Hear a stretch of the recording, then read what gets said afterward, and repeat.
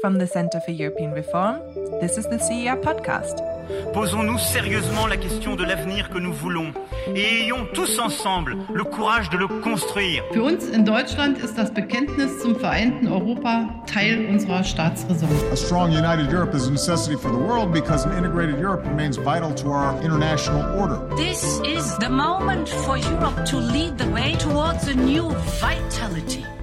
Welcome to the CR podcast. This will be our last episode of 2020, and we want to look back a little what happened in 2020, but also look forward a bit to 2021. My name is Christian Ohndahl, and I'm based in Berlin, and we will look at Europe also from our three offices, which is London, Brussels, and Berlin. From London, joining us is Charles Grant, our director. Hi, Charles. Hi, Christian. And from Brussels, if I'm not mistaken, is Camino. Hi, Camino. Hi, Christian. Actually, I'm in France at the moment. I'm en route to Spain for where it promises to be a very different Christmas this year. Oh, yes, indeed. A very different Christmas. Well, good luck on that long journey. So let's start by looking back. What was the most important thing that happened in Europe in 2020? I will go first, the pandemic. Now you, Charles, what else? I would say Brexit, perhaps not the most important issue, but pretty important for both Europe and of course, the UK.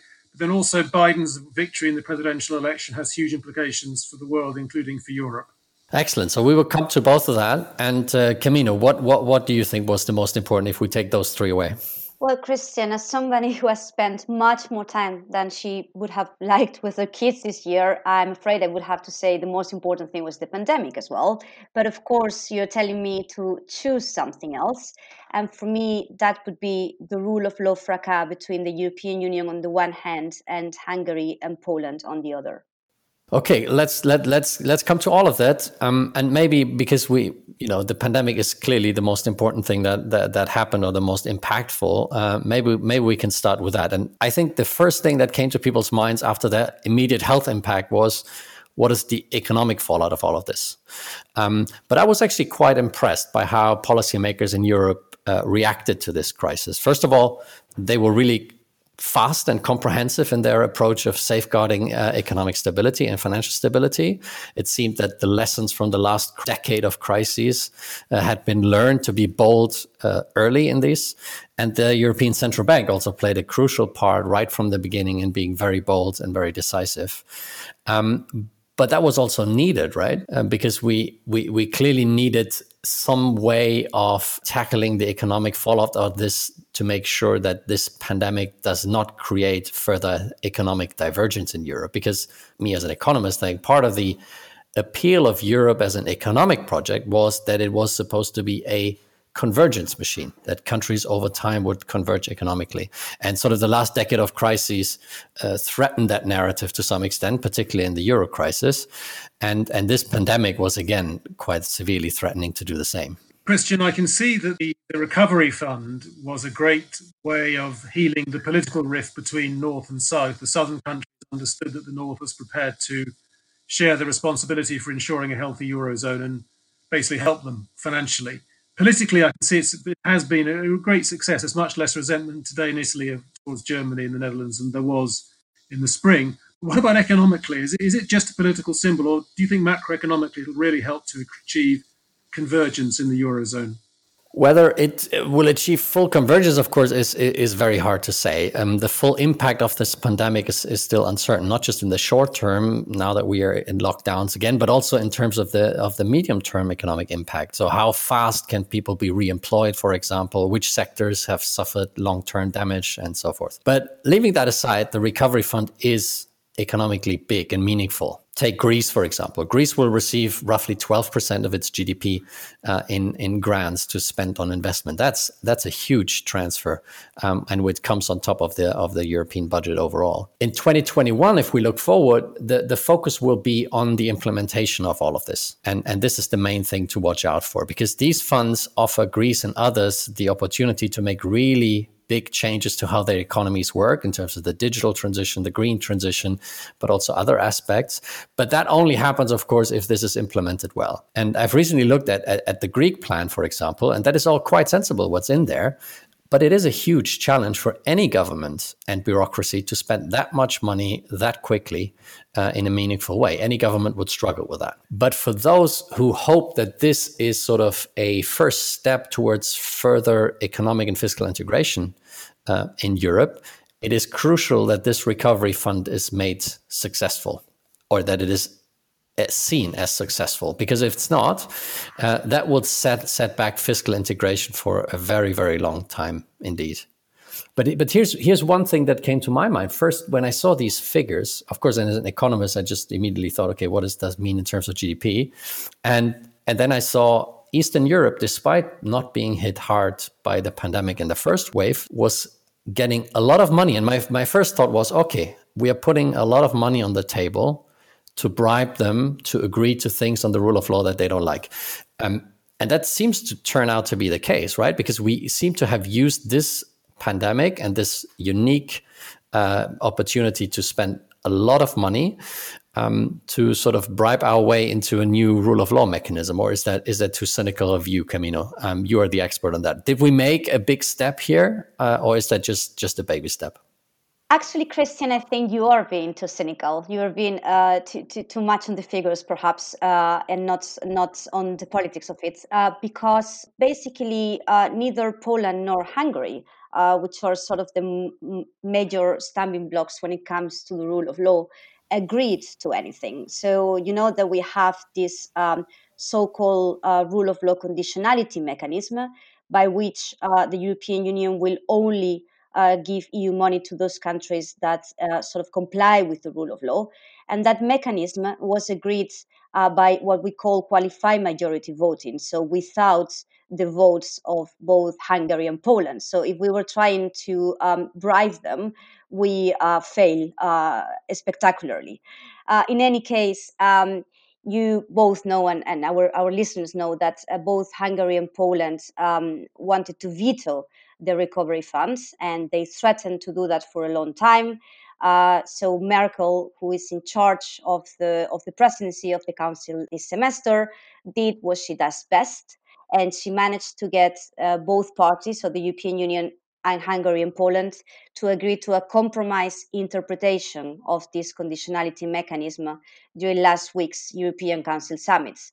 So to me, this mechanism, as you were asking, is a big step despite this interpretation, because even if both Orban and Morawiecki were able to say they won a concession, a closer look, the words of the EUCO conclusions add little to nothing to the mechanism, which means, in my view, that the compromise does not mean that the conditionality mechanism will not go ahead next year as foreseen. So one of the issues that divided the East and the West in the last couple of years was the issue of migration. Has there been any progress in 2020, or will there be any progress in 2021? What do you expect?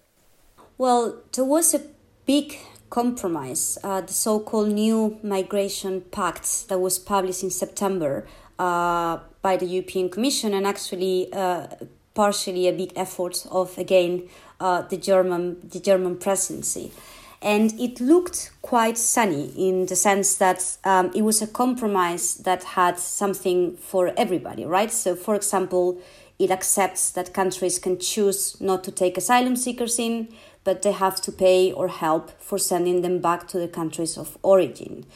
So this proposal, whether one thinks it's morally acceptable and politically feasible or not, was devised to please both countries of entry and migration skeptics. So it was sort of like a big breakthrough that everybody expected would go, where other proposals did not go. And yet, when it came to discuss it at the member state level, no country seems to like it. So I'm a bit less optimistic than I was when the proposal came out in what will happen in 2021. I think that it will be, again, one of the most difficult files for the European Union to deal with, together with the rule of law. So one of the other impacts of the pandemic is that borders were closed. So that after the refugee crisis, once more, we saw closed Schengen borders. Is that a cause for concern? Or is that just the nature of the pandemic, and once the pandemic is over, we will go back to normal? Has there been any meaningful impact, Camino? Right. So I'm of the unpopular opinion that this not should be a cause for concern, at least when it comes to the Schengen area. Remember that internal borders are open. I mean, I'm in France, as you can hear. Although, of course, travel restrictions remain in many countries. One can only enter under stringent reasons and with a negative COVID test. But to me, this is not so much a problem for Schengen, as I was saying, which was devised with the idea that, man-made problems or natural catastrophes or pandemics might happen, and that member countries may sometimes need to close their borders. The problem is that restrictions have been uneven and they've been at times arbitrary. And this uncoordinated response is what imperils the well functioning of the single market, which is to me the main problem here, because they stop the free movement of people across borders. Finally, another problem has been, of course, the so-called blanket travel ban for non-Europeans that the Commission recommended at the beginning of the pandemic, and now is trying to lift. But this is, I'm afraid, bad news for Britain, because that means that as a third country, British citizens will not be able to travel as freely as they used to be. Also, because they will face restrictions of traveling because of the pandemic. So that sort of leads me to Brexit, Charles. And I know that we are in the middle of a very turbulent week, and predictions are very difficult to make. But do you think the European Union and the UK will finally make a deal? Well, Camilla, we're recording this on the 16th of December, and it looks quite likely but not certain that there'll be a deal. I'm assuming there will be a deal, but I hope there is, because I think no deal is really bad for the EU and even worse for the UK. But let me just say, whether there's a deal or not, I think we can draw certain conclusions from the Brexit process anyway, whatever the precise details, whether Britain strikes a deal or not. Firstly, the British are going to face a very difficult few years. Perhaps going over the top to say we're going to be the sick man of Europe, which is what the British like to call the Turks in the 19th century. But economically, we are having a very difficult time because COVID struck the UK worse than most countries.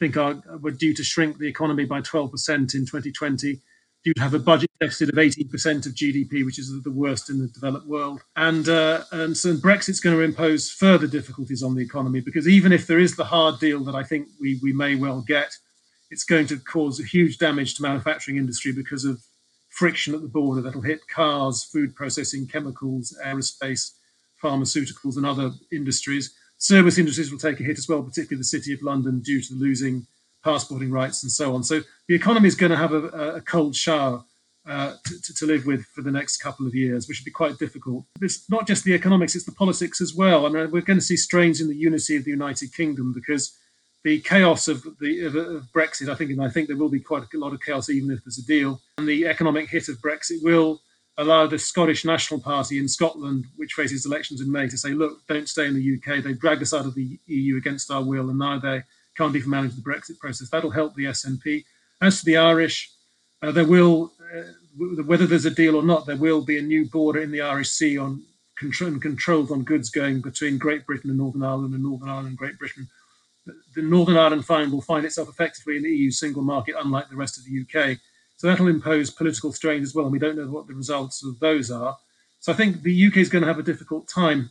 Charles, so looking forward a bit more, what is there anything broader that we have learned from this negotiation for the future of the UK-EU relationship? Well, I think we've learned that the exit process from the EU is very like the accession process, getting into the EU.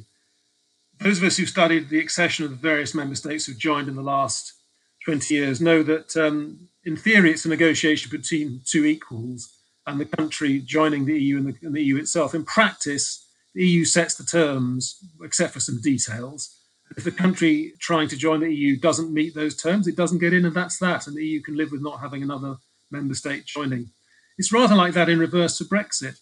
Because the EU is so much bigger than the UK, and the UK needs a free trade agreement so much more than the EU needs a free trade agreement. There's more of the UK's trade depends on the EU than vice versa. So for the accession process, the Brexit process, once the UK decided what its red lines were, the EU knew roughly what kind of deal it was going to give the UK, and it's giving the UK such a deal. There will be, in the deal, assuming that there's a deal agreed, there will be, for example, controls on the level playing field so the British can't undercut European companies too much and as the EU would see it, engage in unfair competition. The EU will set the terms and the UK has to accept those terms, and it will accept those terms, because if not, there's no deal, which would be very damaging to the UK. And thus, I think this will have the effect of discouraging other countries from leaving the EU for a long time to come. Thanks. And what do you think is the impact of Brexit on the EU, Charles? I mean, we're losing for good now one of the biggest member states and going into a new relationship, but that leaves the EU sort of in a different shape. What do you think is the most important impact? I think the EU is evolving in ways it wouldn't have evolved if the British were still inside. Not dramatically, but I think for a start, you've talked about the Recovery Fund, Christian. And the Recovery Fund is an all-EU fund for helping the countries ravaged by the coronavirus pandemic. If the British were still there, they would not have wanted to contribute to it, I suspect. It would have had to have been a Eurozone fund, not an EU-wide fund. I think the current French obsession with strategic autonomy, the idea that the EU should be able to sort out its own affairs and do what it wants to do without being bossed around by either America or China, that is proceeding apace, really, partly because the British are not around to put a brake on it. I mean, the Poles and some Germans are not enthusiastic for it, but the British would have been there saying, hang on, if you build up too much European defence, maybe that'll damage transatlantic relations and deter the US from wanting to defend Europe. So then I think, again, on economic policy, the EU's policies are becoming more French, meaning a bit more protectionist. There's a lot of talk now in Brussels about building up European champions who can resist American or Chinese competition. The merger rules may be tweaked to make that easier so that there are more European champions, more tough line on resisting foreign investment in the UK from dubious sources. So I think the French are driving this, and the Germans have sometimes resisted, but without the British to resist it, the French will get their way more often. And of course, my own view is that one of the most important consequences of Brexit really is that France and Germany are left dominating the EU. The Italians and the Spanish have too many economic problems to stand in their way. The Poles have too many enemies and too many bad relations with other national capitals to stand in their way. So France and Germany are dominant. And I would say France will be particularly dominant in the next few years because Angela Merkel is due to leave. In fact, Christian, perhaps you would tell us something about the impact of Merkel's departure on Germany and on Europe, and who might replace her, do you think? Oh, that's a big question. So I think the only thing that is certain is that Merkel will leave at the end of 2021 and Germany will have election. And it's clear that nobody can replace her experience or her style, both domestically and on the European stage easily. I think it was fortunate timing, probably, that Germany held the presidency now at the end of 2020 to help get some very complex issues out of the way. But overall, I'm fairly optimistic. The CDU has to pick a centrist leader. Anything else would be madness politically. And Merz, the more right-wing conservative from the late 1990s, who just magically came back to politics now, is popular among conservatives in the public, but it is the party delegates who will vote on the next CDU leader. And they have a much more sober assessment of which candidate best fits this CDU's ambition. And they know quite well that Merkel has shifted the CDU to the middle, where it's almost impossible to form a government without it. She has won the female vote, she has won the centrist vote, she has won the migrant vote, all of which would be at risk if someone like Merz became leader. So I'm fairly certain that they will pick a centrist leader. And the CDU centrist is sort of a staunchly pro-European conservative, and so will continue on this compromise-setting, middle-of-the-road European course that Germany has followed under the grand coalitions.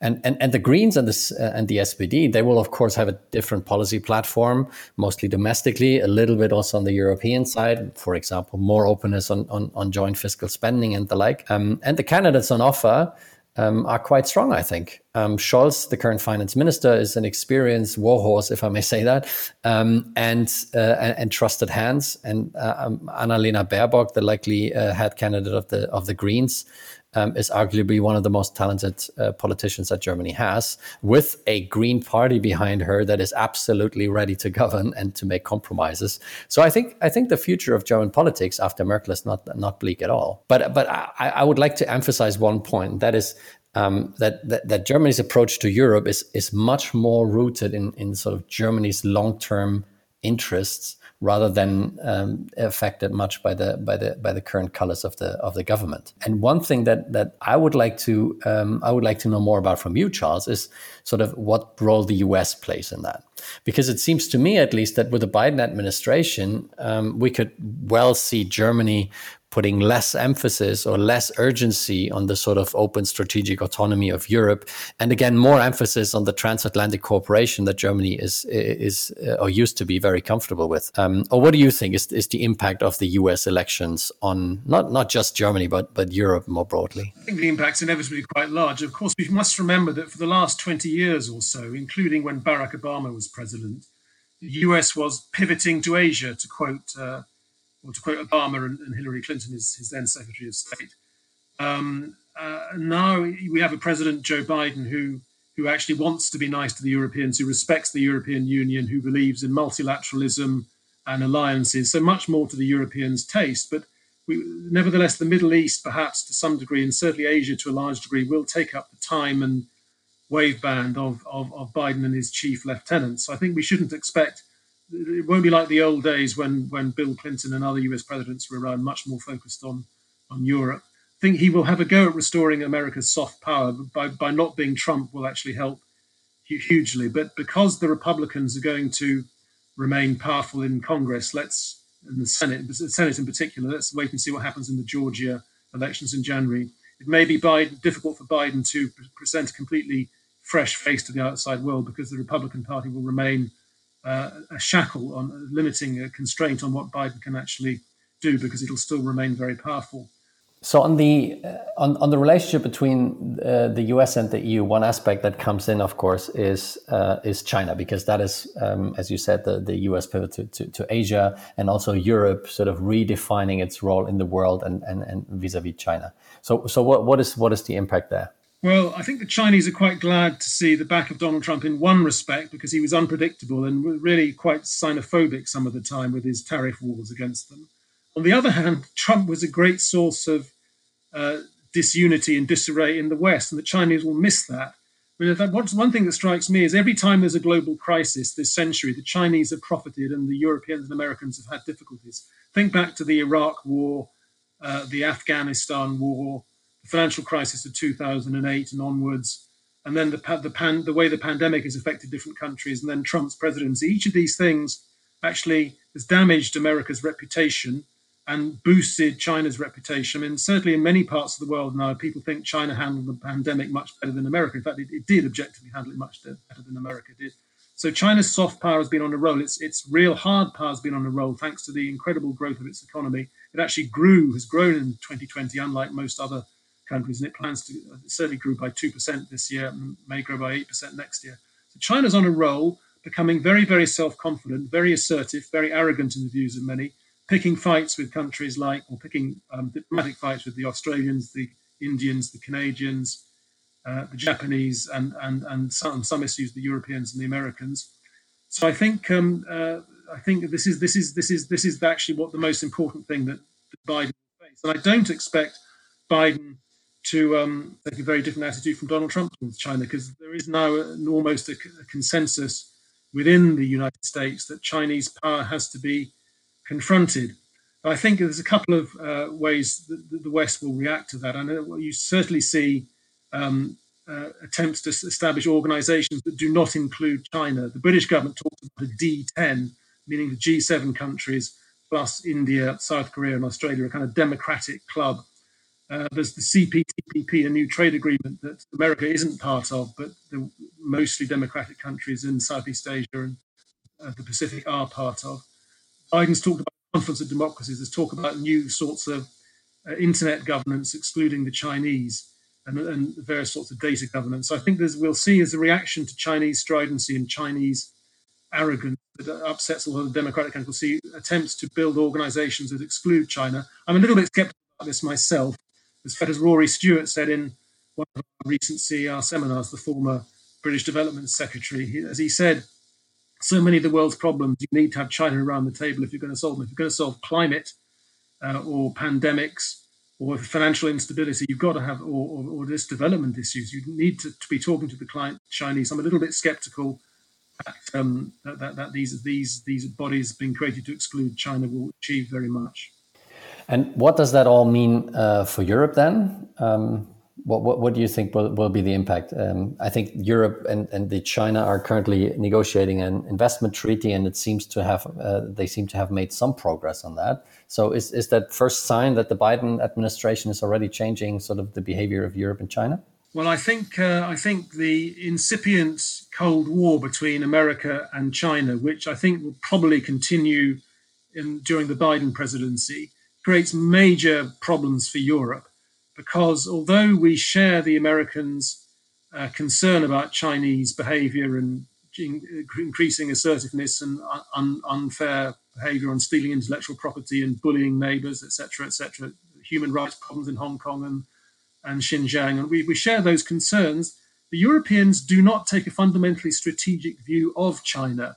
Americans are concerned by the rise of Chinese power per se. Europeans tend to be more concerned by Chinese misbehavior, whether it's abusing Uyghurs or giving unfair state aid to its companies. But I don't think Europeans are bothered by China being powerful, while Americans are, because Europeans don't take a strategic view. So that's why it's actually going to be very hard for Europeans and Americans to work together on China, partly because the Europeans are divided. China has its friends and allies within the EU who limit EU criticism of China, for example, Hungary, but there are many others as well. Greece is another.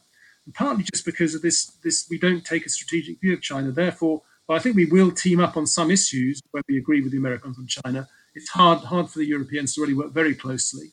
And essentially on strategic and military issues, the Europeans will always, if we have to choose, will choose to stay with the Americans because they keep us safe in the world.